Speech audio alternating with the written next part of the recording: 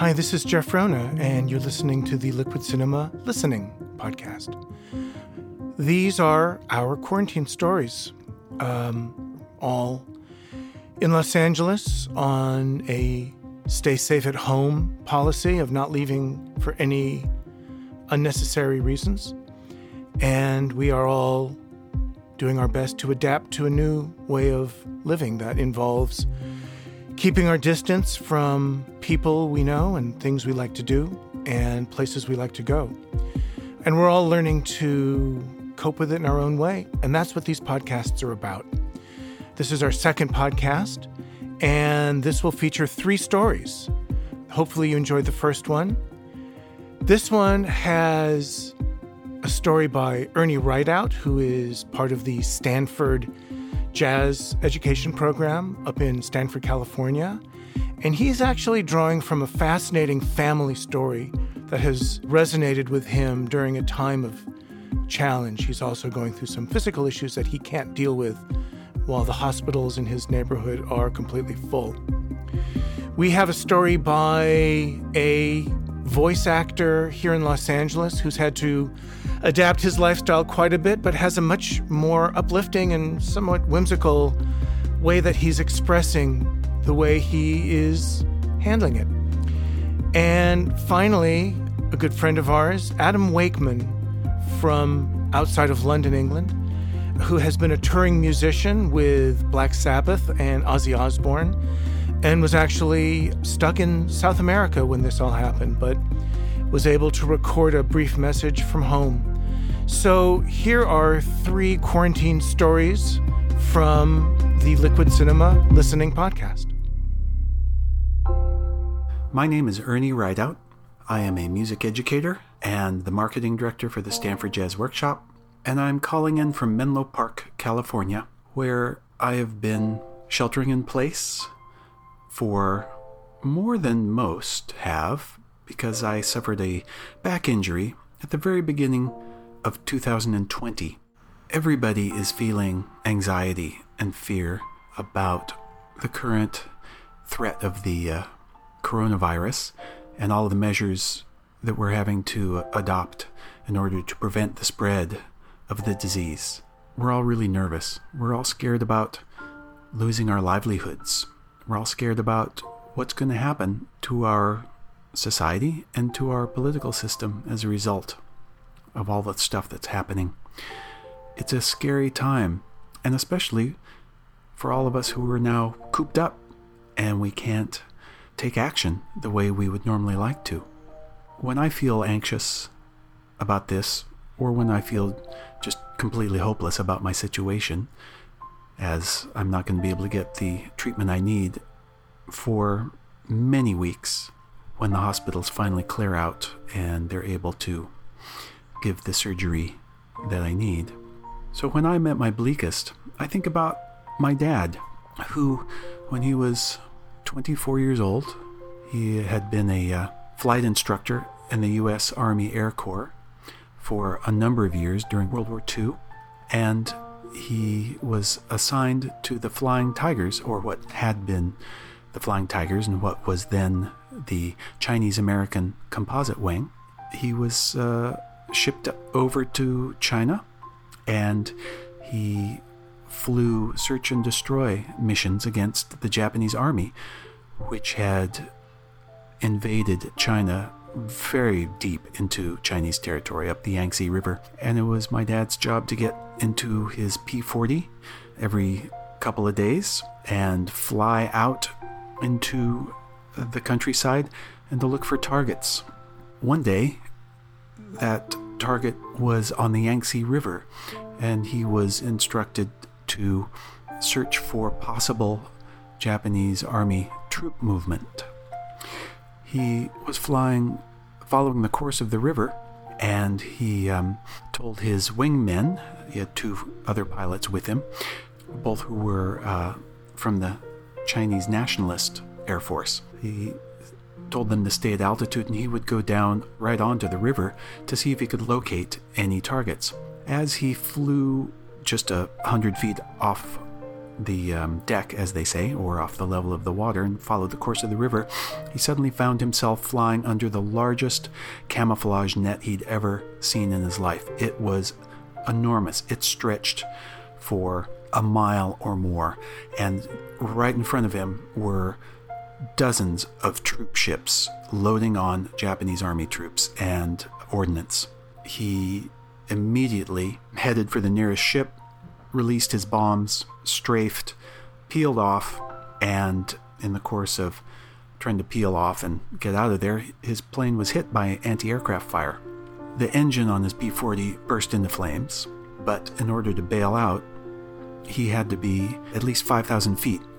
And at that time, he was probably 200 feet off the ground. So he headed up as best he could with his airplane completely on fire around him. And as the plane got up to altitude, he went to release his canopy so he could bail out. And he found that the controls for operating the canopy had been shot away. There was just a hole in the fuselage where the controls had been. So he had to get on his back in his small, tight pilot seat, put his feet up on the canopy and kick it until he could get a space enough to get his fingers in between the canopy and the windshield, and then pull the canopy back, at which point the plane was still on fire, and he stood up to bail out and realized that he had left his cigarettes. So he bent down, picked up his cigarettes, put them in his pocket, zipped the pocket, and then realized that they had never taught him how to bail out of an aircraft. So he just took a step out, and he was hit in the back by the stabilizer as he fell out of the airplane. He was knocked unconscious. He awoke suspended by his parachute with no memory of having pulled the ripcord. He landed in a field, and a Chinese farmer, came up to him. My dad tried to communicate with him. The farmer ran away and came back with a team of Japanese army sympathizers. They were Chinese. They were mercenaries. They captured him, took him to a compound, and he could not understand a word they were saying, but it was clear from their gestures and what they were looking at that they were probably going to cut off his fingers to take off his rings, and near as he could tell, they were going to kill him. At that moment, a band of Chinese nationalist guerrillas burst into the compound with automatic weapons and mowed down this group of Japanese army sympathizers right in front of my dad. One of this band spoke English. He had been an engineer for Standard Oil in China, so his English was flawless. And he asked my dad to come with them, and they were going to help him escape and get back to his base, which they did by hiding him during the day and then proceeding on mules and horses at night through the canyons and the forest and backwoods, small little trails to keep out of sight. And 10 days later, they delivered him to his air base. So when I'm thinking that I can't bear another moment of my physical pain or my emotional pain or my anxiety, I think about that. I think about how my dad set aside every fear that a human being could possibly have so that he could A, get in that airplane, B, direct the airplane directly to his target, which had guns blazing at him, and then to have to set aside his fear of fire, to have to set aside his fear of jumping out of an airplane. And that gets me through the day. My name is Eric Edelstein. I had a weird, crazy kind of silver lining thing happen with all this, in that I play a cartoon grizzly bear on a television show called We Bear Bears, and I was just feeling like everybody else, like down and wondering if there's anything you can do to help. And so I offered online on Instagram to leave voice messages from Grizz to anybody that wanted it. And all these parents and kids started writing in and asking for messages. So I would just leave them messages, and I would ask for specific details. I'd be like, Hey, Chad, how you doing, buddy? It's Grizz, down at the cave with Pan and Ice Bear. Ice Bear, put that sword down. You know, fun stuff. And I started getting messages back from parents saying their kids had not smiled in a week and were smiling. And parents were crying. I was like, okay, if this is on my extremely tiny, moderate level of notoriety, imagine what my cooler friends could do if we started something with cartoon characters and kids. So I started an Instagram account called Voice Actors Read. And I asked every single one of my friends for favors if they would participate and help.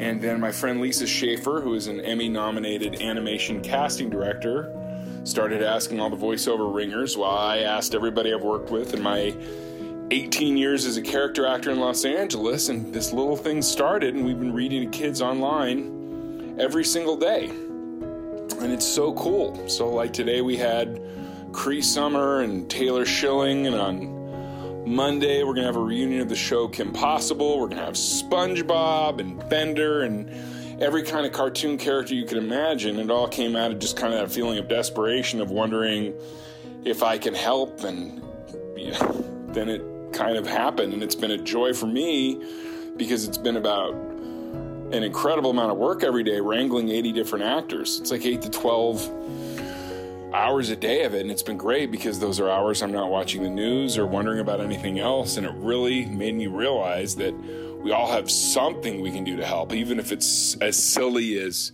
doing a voice of a cartoon bear and somebody's happy to hear it. And it's really been wonderful and a fun way to kind of push art through right now, and it gives these kids and parents a couple things to look forward to a day. And I think, like a lot of maybe people that are in Hollywood drawing a paycheck for doing this, you wonder, am I doing enough with my life? Am I kind of coasting? You know, should I be a district attorney working for low-income people in Spokane? And you wrestle with those things, but something like this has really kind of showed me that, oh, wow, artists, we can actually help, and people care. So it's been really wonderful. And so, if you want to hear us, if you want to be read to, go to @VoiceActorsRead on Instagram, and we would love to read to you. I mean, beyond any of that, I just keep thinking about the things I took for granted, and I cannot wait to do when I go outside. I can't wait to hug my friends. I cannot wait for that first concert. I've gone to a lot of crazy concerts in my life, a lot of crazy trips, and before I was like, maybe that's some money that should have been saved or put into the market, or nope. Every single Neil Young show, every single Bob Dylan show is a treasure. And I'm so grateful for it because art's medicine and it's going to get us all through this. And I cannot wait till that first concert. Because right now, my last concert, Jackson Browne showed up and he tested positive for corona. So luckily, I'm a tall man, so I like being in the back, but it was a weird omen. So I cannot wait to just kind of experience life again. The really cool thing for me is I'm one of those kind of disgustingly optimistic people who's already seeing how people are coming together. And I'm watching people, show what they can do to other people that may not know how. My wife is a dog groomer, so she did an online tutorial teaching people how to groom their dogs. People are giving cooking lessons. People are, showing how to cut human hair. In this last 3 weeks or whatever, not to name drop, I've learned how to cook cauliflower and eggplant. It's been incredible. You salt the eggplant first. You salt the eggplant for 20 minutes to an hour. You wash it off. You're welcome, friends. It's incredible. We're cooking at home, not eating out. My pants fit better without even trying. I believe they're really sneaking sugar and fat in there, friends. I thought I was eating pretty healthy. I'm a vegan, but no, that fake meat. But you already start to see the bright lights, and I feel like as part of society, it's almost like this situation has shown a light on all the massive inequality in our society. And it's heartbreaking how little we're taking care of our workers and our people, and we're kind of seeing that this doesn't run without them. And I hope we never, ever, ever make this mistake again, and I hope we learn. But you can feel people coming together. I got in the Nextdoor app, and I'd always been very resistant to it because I expected it to be casual racism and entitlement, for people in our little neighborhood. And instead, all it is people offering to help, offering to go buy things for the elderly, strangers. It's really crazy and beautiful. And it's one of those weird things where you really do see the best in people. And we're all going to learn what each other can do and kind of bring it in and probably be less reliant on the outside world in the future to, cut your dog's hair or cook cauliflower and pay $14 for it. Anyway, thank you for this opportunity.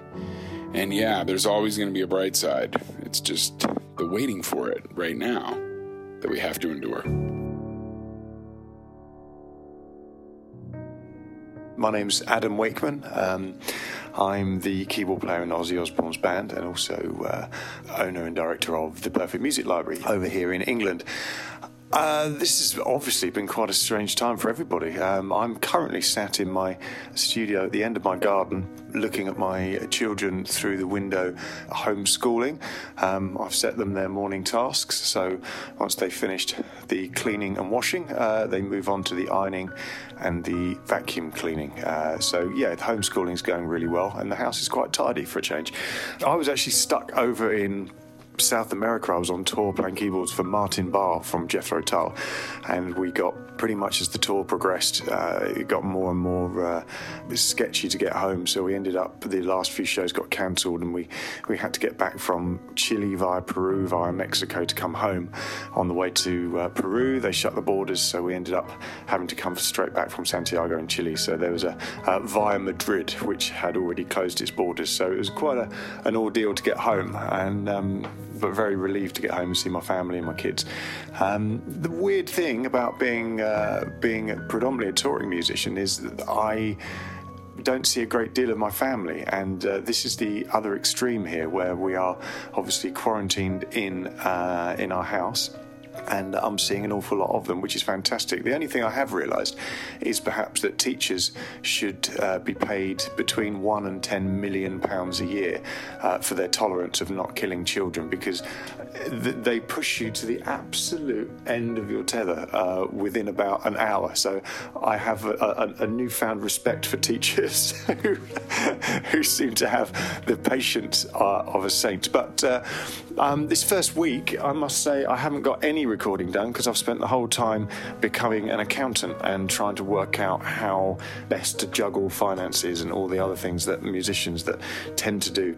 Lots of different things, from playing live and recording, and obviously a lot of people listening to this will be also in the same boat. So the only advice I can give, if anybody's interested, is just take a deep breath, and we've just got to try and forget about all the other stuff and concentrate on what we enjoy doing and what we do best. So good luck, everyone, and I shall see you on the other side.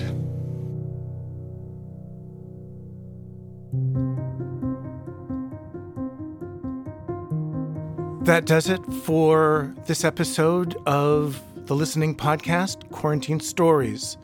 I want to thank Ernie Rideout, Eric Edelstein, and Adam Wakeman for sharing a little bit of what's going on with them. And we have quite a few more to come, which we're excited to show you. We'll be posting it slightly haphazardly, so keep an eye on your podcast service that we are using. You can find us on Apple, Spotify, and pretty much all of the better podcast distribution platforms. So check that out, and we hope you'll actually go back and listen to our first season of the Listening Podcast, which were interviews with really interesting, creative people in all sorts of capacities, and we love their stories. But we're really happy to be presenting these little snippets of how people are dealing with being in isolation, in quarantine. And if you have any thoughts, want to write to us, or if you want to record your own podcast quarantine story, we are at podcast@liquidcinema.com. And stay tuned for more.